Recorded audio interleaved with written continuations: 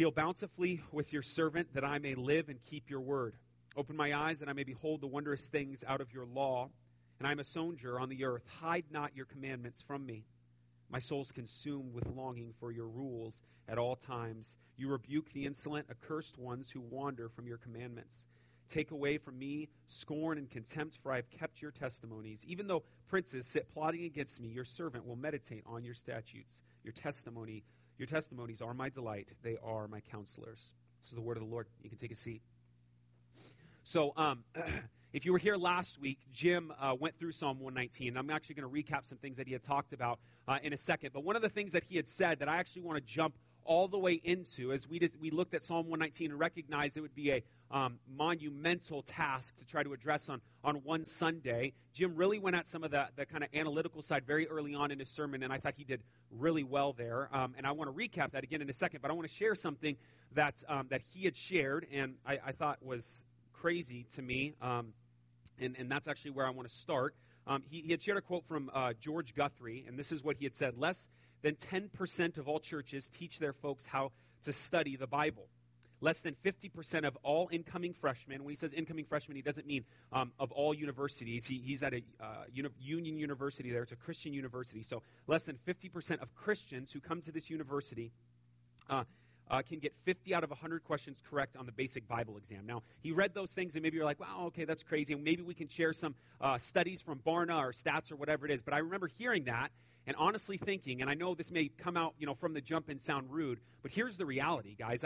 I think for the most part, you are lumped into those stats. Like, I don't think if we were to give you the test, I don't know how well you would do. I don't know if you would get 50. And I know that may sound condemning. I'm not trying to be, but the reality is, hear me when I say this, I just don't know if we care. Like, I don't know if we care enough about our Bibles to read it. And so what I want to do is I want to drive at that. I want to get at our text, and I want to go through Psalm 119, but before we do anything, let's be clear in something that we know to be true, but we do the things we care about. We make time for the things we want to do. So every single Wednesday night at 9 p.m., I'll put my kids to bed. I will drive to 19th Avenue and Camelback, meet about 20 other guys, and we will play basketball. Okay? Now, basketball, I play it, though it's hard. I've got to get down and play defense. I run to the point I feel like I'm throwing up. I do it because I like basketball. I drive 10, 15 miles to a gym, which, by the way, has no air conditioning because we're poor. We can't afford to pay for the air conditioning bill, okay? Literally, I'm not over-exaggerating. It's probably 130 degrees in there some Wednesday nights. Like, when the game's over, people go outside. We live in Phoenix, okay? People go outside and go, oh, yes, okay? That's how hot it is. Why would I do that? Why would I leave the comfort of my home at 9 at night when I can lay my head on my pillow, relax, when I could chill, when I can hang out with my wife? Why would I do that? Because I like basketball. I like winning. I like competing. I win a lot. I like basketball. I will make time, even though it's hard to play basketball physically. Even though it's 130 degrees up in that jump off, I feel the weight to go. My desire to play basketball is greater than what my body is telling me right now. Do you understand? And so what I want to get at is ultimately what I would argue Jesus gets at while he's here on the earth, and what we will get at as we head into the fall going through the Sermon on the Mount. That God is not so interested in your actions, but if he can grab your heart in such a way, he will show you that he has greater desires, that your desire for him can be greater than your desire to do anything else. Meaning, let me explain what I'm trying to say here, that in the moments where I feel like I don't want to get down and play defense, where I don't want to sprint and try to stop him from making that layup, when I want to put forth extra effort to get into the place that I need to, my desire to win, I tell my body, I don't care how you feel. Do you understand? So though I have a desire to stop playing defense, my desire to win is greater than my desire. And so here's what I want to do. I want to unearth that greater desire. My prayer all this week is I have done my best to understand the goal of this sermon, and it's very intentional. I'm going to say the words that I have here. My desire is that God would use me, okay? That the Holy Spirit would use me in this moment, because it's only something that the Holy Spirit can do, and my prayer is that he would use me to awaken that desire.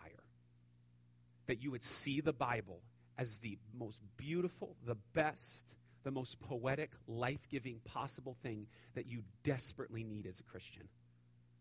You so desperately need it. Now, we're going to get to Psalm 119, but for me to do this, I want to start with, if you consider yourself a Christian, I want to start with where this whole thing begins. Because after Jesus dies, there's some letters that are going around. They're letters that you have in your Bible, Galatians, Ephesians, Philippians, Colossians. Well, these letters are going around, and there's really kind of one caveat to all of this. The church at the time knows that Jesus, as he's leaving the earth, he has given the apostles the ability to write the words of God. So he has his disciples. And so what we find very early on in the church is that people are going, well, what are the apostles saying? What are the apostles saying? Now, there's a problem with this because some people are going around pretending to be apostles. But the church recognizes certain letters. And so they have this kind of ebb and flow, and they recognize what letters are belonging to what we know as the Bible. But there's no Bible because here's what happens. There's this huge wave of persecution very early on in 300 AD, okay? So bad it's called the baptism of the blood. People are being sawn in half, crucified upside down, beheaded, fed to lions. The church is just losing people left and right. And what goes along with that is Rome, as much as they hate Christians, they also hate the material in which they're reading. And so they begin to burn those letters. And as they're burning those letters, when the dust settles literally from people being burned alive, a man named Athanasius takes the lead in grabbing what remnants of the copies that they had of those original manuscripts, 13,000 to be exact. So Athanasius takes the church and says, I know we've been crucified, I know we've been sawn into two, I know our letters have been burned, but we can take these 13,000 copies and see very systematically over the next 10 years what is supposed to be canon as we know it, or biblical, and what is not. And they are, for the first time ever, Athanasius is able to bring to a council, here's what we have, here's what we know, and we have what we read. We have what we slide over and scroll down on our phones. We have our Bible. Now, 100 years later, a man named Jerome comes on the scene, and as Greek and Hebrew is written in these translations, he recognizes something. The common person, as the Word of God begins to go to other places, isn't really knowing Greek and Hebrew, and so he takes the Bible and he translates it into Latin. Okay? And as he translates those letters that were put together that Athanasius led, he takes those letters and he translates into Latin because ultimately most people in those areas can read Latin, and it ends up being called the Latin Vulgate. Vulgate just means common. So it can be read by a common person. The church loves this translation so much, the Latin Vulgate of what you have of your scriptures, that for the next 1,000 years they have a rule. No other translation into any other language but the Latin Vulgate. All we have is Latin. Now, this becomes problematic, right? Because when you get into areas that no longer speak Latin as the common language, who has the power? The church has the power. So suddenly we slowly move for the next 1,000 years into a place of this. And honestly, if we can make it real life, I, Sean Myers, can read the Bible, but you are depending every Sunday morning on me to hear it. And that's the rhythm. For the next 1,000 years, when you leave here, your children, your children's children, your children's children's children will not get to read the Bible. They will rely on what I have to say. And FYI, homies are corrupt. And so what they do is they begin to take the Bible slowly but surely, and they begin to morph it. And they begin to do things with it. And they begin to create rules around it. And they create these things called indulgences. And they rely on bishops. And they rely on priests. And they have the Pope, right? And they begin to say certain things are certain rules. And it has really, honestly, no basis biblically. And so what happens, as this story goes 1,000 years into this, a guy named John Wycliffe, who's way more legit than the rapper who takes his name, okay? He comes on the scene, and he has the nickname called the Morning Star of the Reformation because he recognizes something. There's something wrong with this. We read the Latin Vulgate, but nobody else can read this beast. And I'm telling you, I'm reading it, and everyone needs to be reading this thing. And so he takes it and he begins to translate it into a common language, and they don't like that. The church doesn't like that. So they have him killed. But he inspires, but 100 years later, a guy named John Huss. John Huss begins to do the same thing that Wycliffe did, and he begins to translate the Bible into another common language. And as they take John Huss, they put him on a stake, they light a fire. John Huss is sitting there burning alive, and he says, and I quote, listen to the poetry of this, in 100 years, God will raise up a man who calls for reform, whose calls for reform cannot be suppressed. That happened in 1415. In 1515, a man named Martin Luther is scrummaging through some sermons and finds Huss's writings. 2 years after that, he recognizes all the problems within the church, the fact that no one can read the Bible, but 100 years after that, in 1517, takes 95 issues he sees with the church, and he nails it to the church. And the core problem that Martin Luther sees is this thing that we rely on every single day as Christians, but we don't know our history to know enough to know that it's beautiful. It's a little term called sola scriptura, Scripture alone. We rely on Scripture alone, not the Pope. We don't rely on the clergymen. We rely on Scripture alone. And they obviously don't like this. Luther goes into exile. It's bad. But here's what we know. Luther translates the Bible into German, and just things blow up. I mean, it's not shortly around this time, right? The Gutenberg press is being created. And so Bibles are being pressed and printed and pressed and printed. And here they come out, and everyone's reading this thing. Well, unfortunately for Christians at the time, a woman takes power in England. Her name is Queen Mary, okay? You might know her as another name, Bloody Mary. She hates Christians. And she not just hates Christians to kill them, because she does that, but she, again, very early on, like our history before this, she hates the writings of Christians. And so she has one aim: to burn every Bible she can possibly find. But check it out. The word ain't messing around.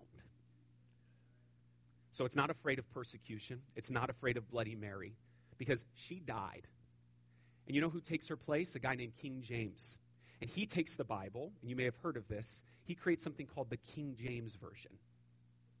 And I quote, his goal was to create a translation to end all translation. And it's from the King James Bible that you have the ESV, the NASB. You have translation after translation. From this point, I mean, we take what we know as the English Bible. We have hundreds of translations in English, thousands in other languages, over and over and over. And the Bible is almost putting in front of me, you can try all you want to get rid of me, but I promise you, and I quote Matthew 24:25, heaven and earth will pass away, but my word will last forever. So persecution will come, but it will go. And you know who's still there?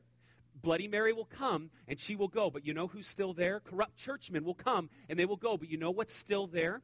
When the mountains fall and the earth dries up, you know what's still there? When you and I are still gone, you know what is still there? His word will not pass away. And now in this moment, you but have to swipe right to read it.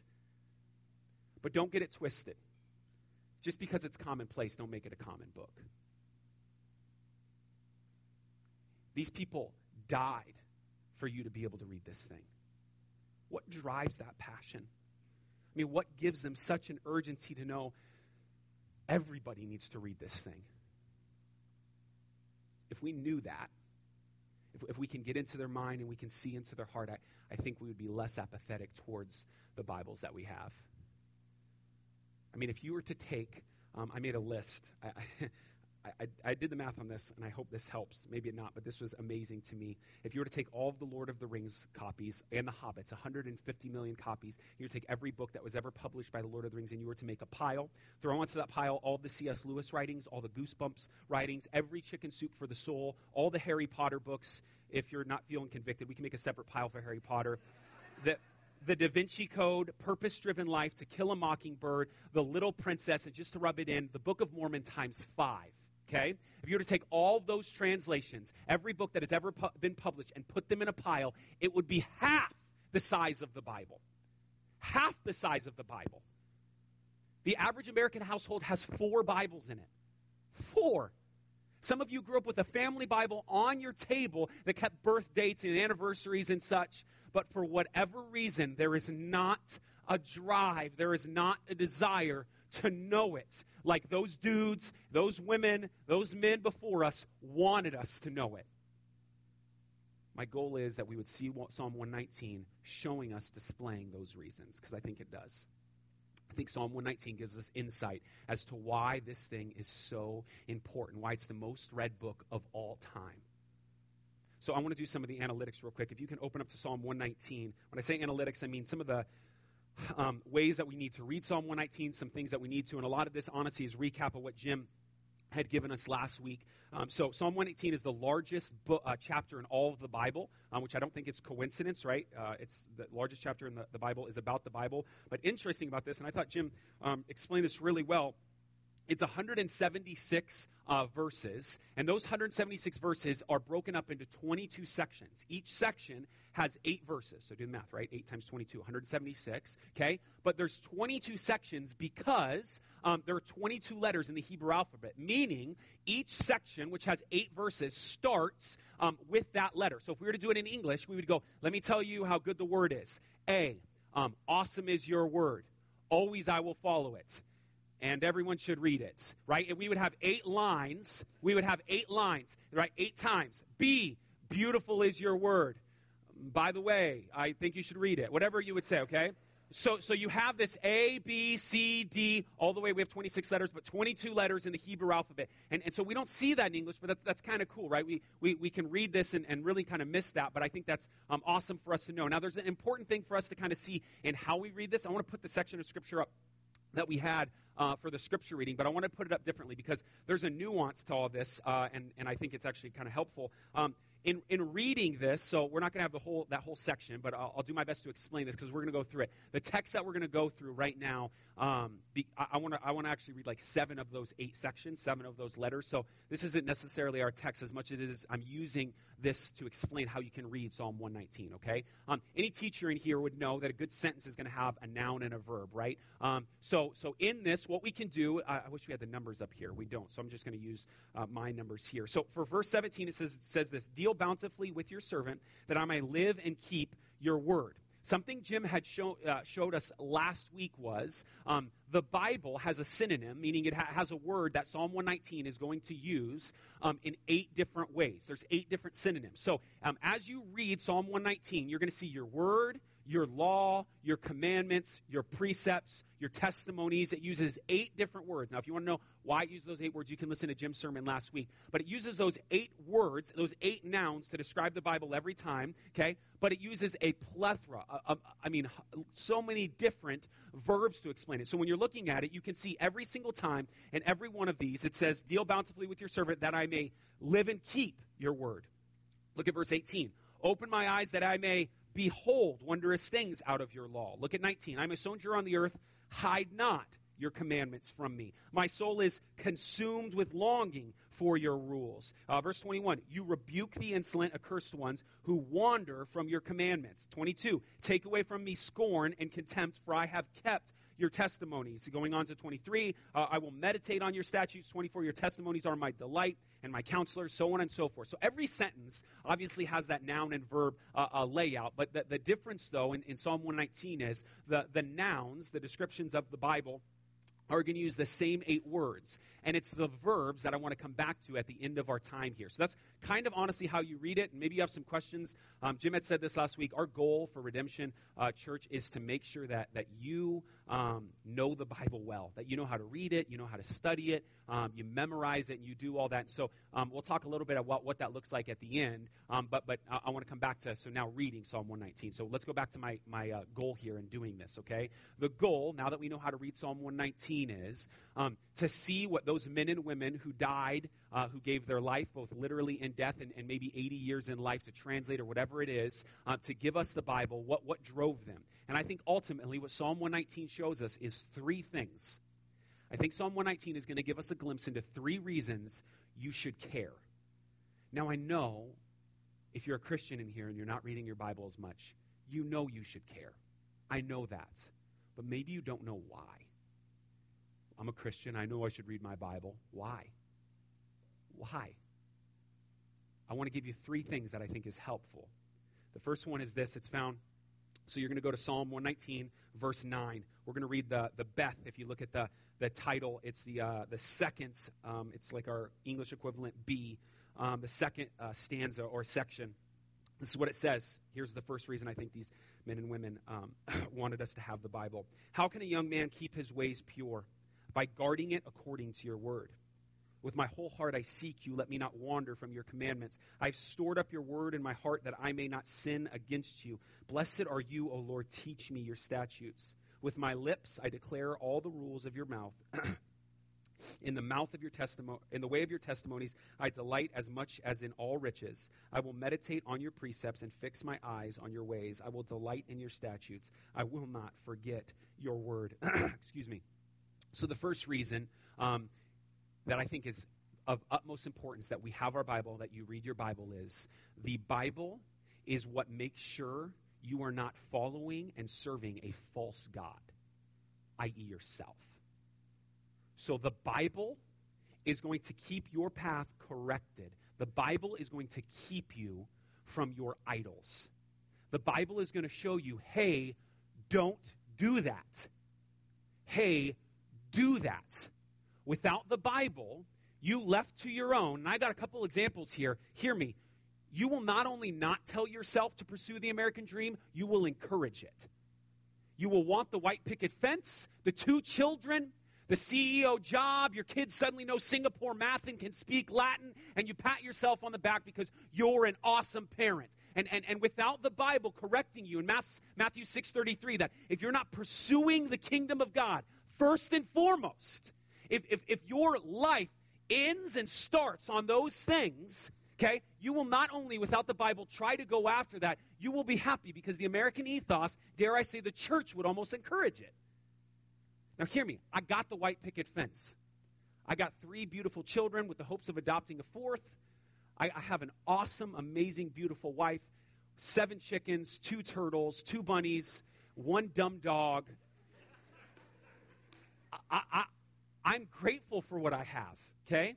But hear me when I say this. My life cannot end and begin on those things. If I am not asking the question first, should my kids be in extracurricular sports? Should I be working 60 hours a week? Should I not make sure I have a date night with my wife every week? If I am not asking the questions, do these things consume my life in such a way that if I lost them, I would lose who I am? Now, hear me. I don't think anyone would overtly say that. I don't think anyone would go, well, yeah, my whole identity is wrapped up in my house. But hear me. Without the Bible, you'll get there. You'll get there. Subconsciously, you will get there. And the Bible presses and says, no. It is not about this life. I got examples for days, guys. For the college students in the house, it makes sure it checks your whack views of self-control or lack thereof. For the singles in the house, it makes sure that you don't make an idol of that future spouse. The Bible's constantly putting in front of you, don't do that. Stop doing that. It's constantly putting in front of you, walk in this way. So I want to read something because I think it obviously shows this. The Bible all over is going to give us plays in this, but in 2 Timothy 3:16 and 17, which is probably one of the more well-known verses, I want you to hear why I ultimately think all these people knew that you needed the Bible and what Psalm 119 verses 9 through 16 is trying to communicate. All Scripture is breathed out by God and is profitable for teaching, for reproof, for correction, and training in righteousness. So hear me. The Bible is profitable to teach you. The Bible is profitable to reprove you. The Bible is profitable to correct you. And the Bible is profitable to train you in righteousness, okay?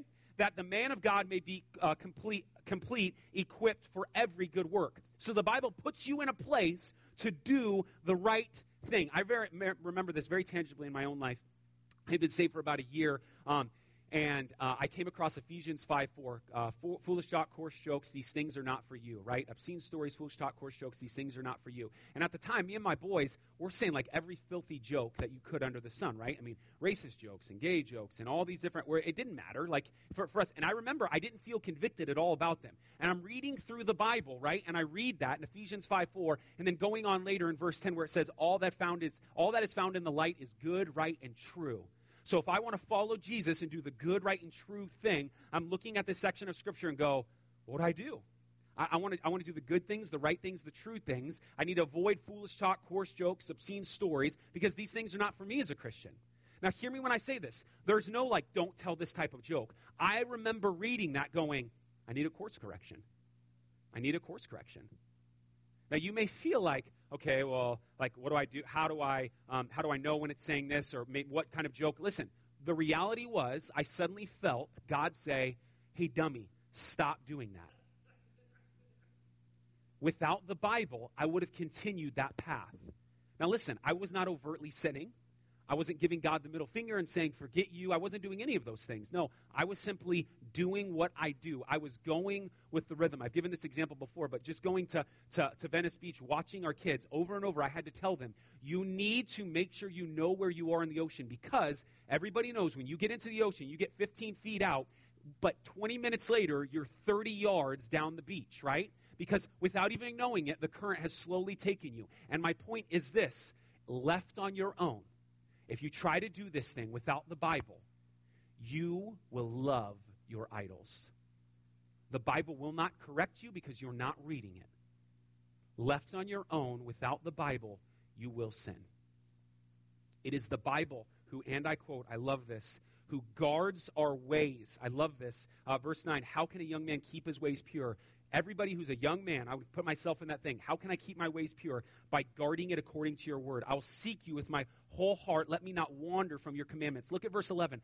I've stored up your word in my heart that I would not sin against you. So I don't want to sin against you. To do that, I need to store up your word in my heart. The first thing that I think every Christian before us knew we needed the Bible is because the Bible will stop us from sinning. The second thing is found in verse 26 of Psalm 119. The second reason, I think it goes along with this first purpose. It says this: my soul clings to the dust, give me life. I don't know if I said, but verse 26. My soul clings to the dust, give me life according to your word.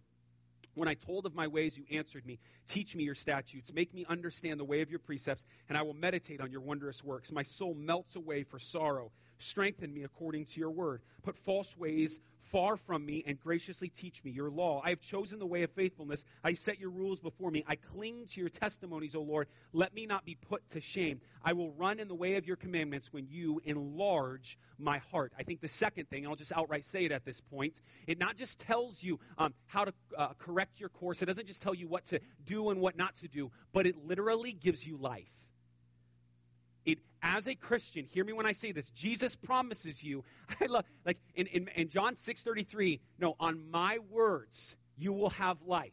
That's what Jesus says, okay? After he's being tempted by Satan, and I mean that literally, like some of us are like, I'm being tempted by Satan. No, the dude was tempted by Satan, okay? In Matthew 4 and Luke 4, right when he's done, what's his declaration in his interaction with Satan? What's his declaration? Man shall not live on bread alone, but every word that proceeds out of the mouth of God. We're told in Romans 10:14 that faith comes by hearing, and hearing by the word of God. So how do you as a Christian grow? How do you get life? There's only one answer: the word of God. The word of God. Listen to what he says in this section of verses. In verse 26, my soul clings to dust. Give me life according to your word. Look at verse 27. Make me understand the way of your precepts, and I will meditate on your wondrous works. Into 28, my soul melts away for sorrow. Strengthen me according to your word. Skip down to verse 31. I cling to the testimonies, O Lord. Let me not be put to shame. Into verse 32, which I think is the greatest verse in this section. I will run in the way of your commandments when you enlarge my heart. So it's only possible to be able to look at God's word, to be able to read his word, to be able to gather all these things as the Spirit of God comes from you. It's only possible to grow if we do that. There is no other life in the podcast of John Piper. There's nothing else that you can get from Joyce Myers or Joel Osteen, I promise you, on that last one, okay? There's nothing you can do.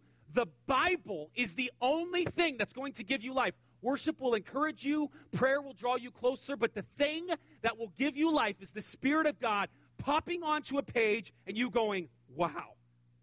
That's the only thing. Now, hear me. I can get excited for you, but it is only the Bible that will give you life. That passion will go away when you go to your car. The Bible will give you life. You need it. You wonder why you feel like you're frail and anemic as a Christian. You're not reading your Bible. The last reason that I think they give it to us, I'm going to read two sections here found in verse 49 and found in verse 145. So let's start in 49. Remember your word to your servant in which you have made me hope. This is my comfort in my affliction, that your promise gives me life. The insolent utterly deride me. but I do not turn away from your law. When I think of your rules from of old, I take comfort, O Lord. Hot indignation seizes me because of the wicked who forsake your law. Your statutes have been my songs in the house of my sojourning. Verse 55, I remember your name in the nights, O Lord, and keep your law.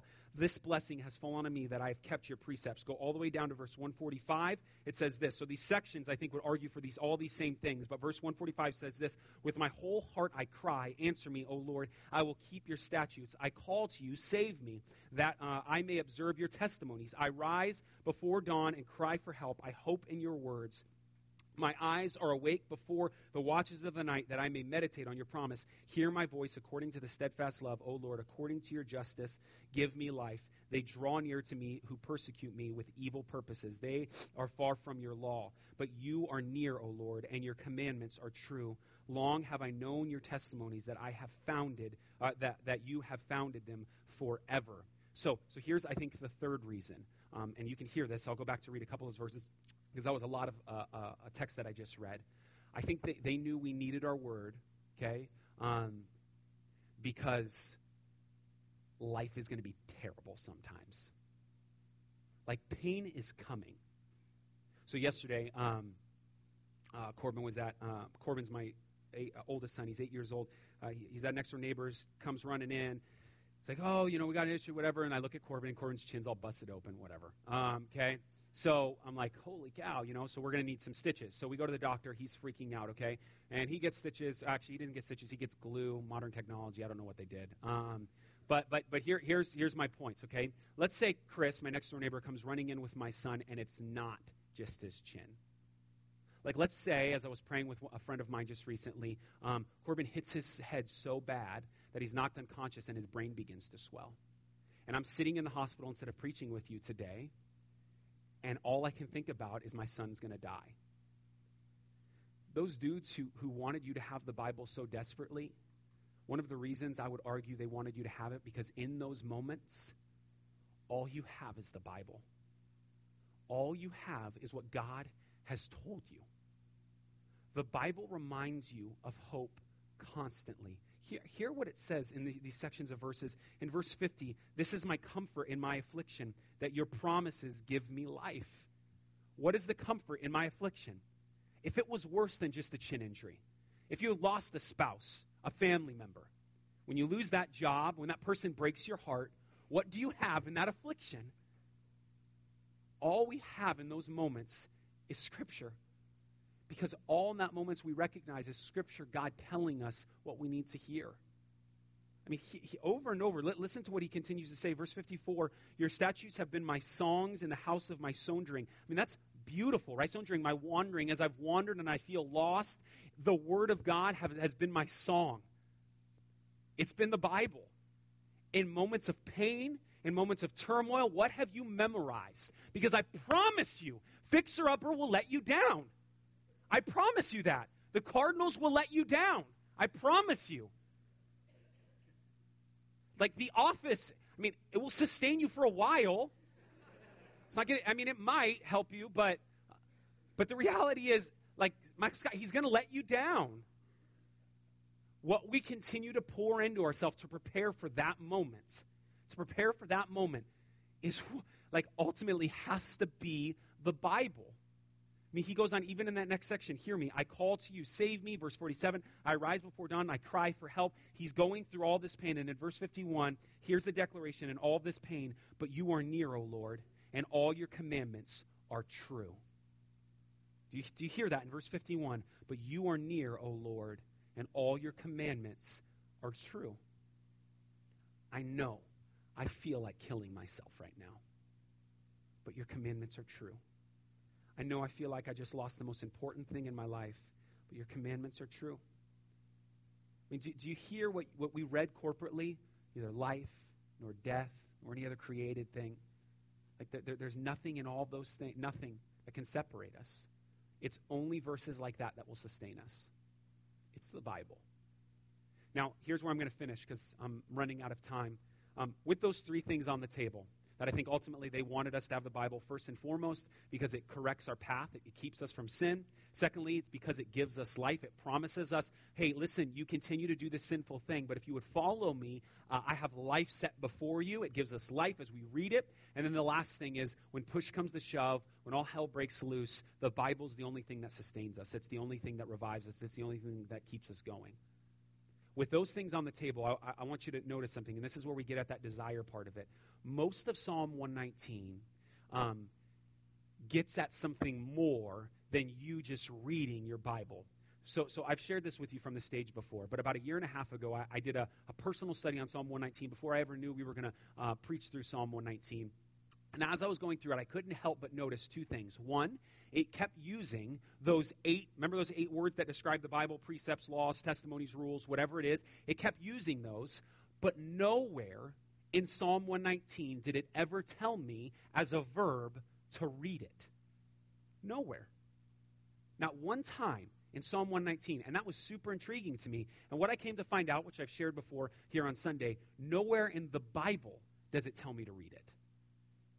Because as you read it, what do we notice? The predominant themes are not, hey, just come there and read this thing and you're good. But no, there's something different about this thing. There's something different about the words that are on this page. There's something that stirs my heart. There's something more that comes to life within me. There's something different. And because of that, I don't read it like I read Lord of the Rings. I don't read it like I read To Kill a Mockingbird. I don't read it like those things, do I? No. Listen to the foremost used words in all of Psalm 119. That we are to keep his word. We are to walk in his word. We are to meditate on his word. And then hear this. We are to delight in his word.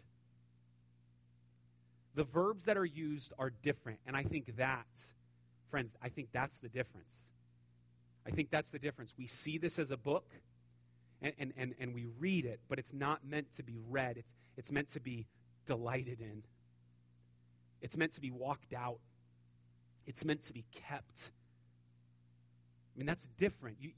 It's almost as if to say, you don't do that with a book, do you? You do that with a person. Jim, if you ever sit down with Jim Ellis, he has stories for days, man. And he had told me when he was a little kid, if you can imagine that, he told me when he was a little kid, he was with his grandpa, I think it was for the summer or whatever it was. He was spending time with his grandpa, and the newspaper came, and he brought his newspaper, the newspaper into his grandpa, and his grandpa was sitting there just reading his Bible, right? Just reading his Bible. He goes, hey, Grandpa, I've got the newspaper for you. No, I don't do anything until I read the Bible. Jim, obviously curious, goes, well, how long have you been doing that for, Grandpa? For 38 years, every day. Well, how many times have you missed? Not once. You don't do that with a book. You don't devote every day of your life before you read the newspaper, before you pick up your stupid phone.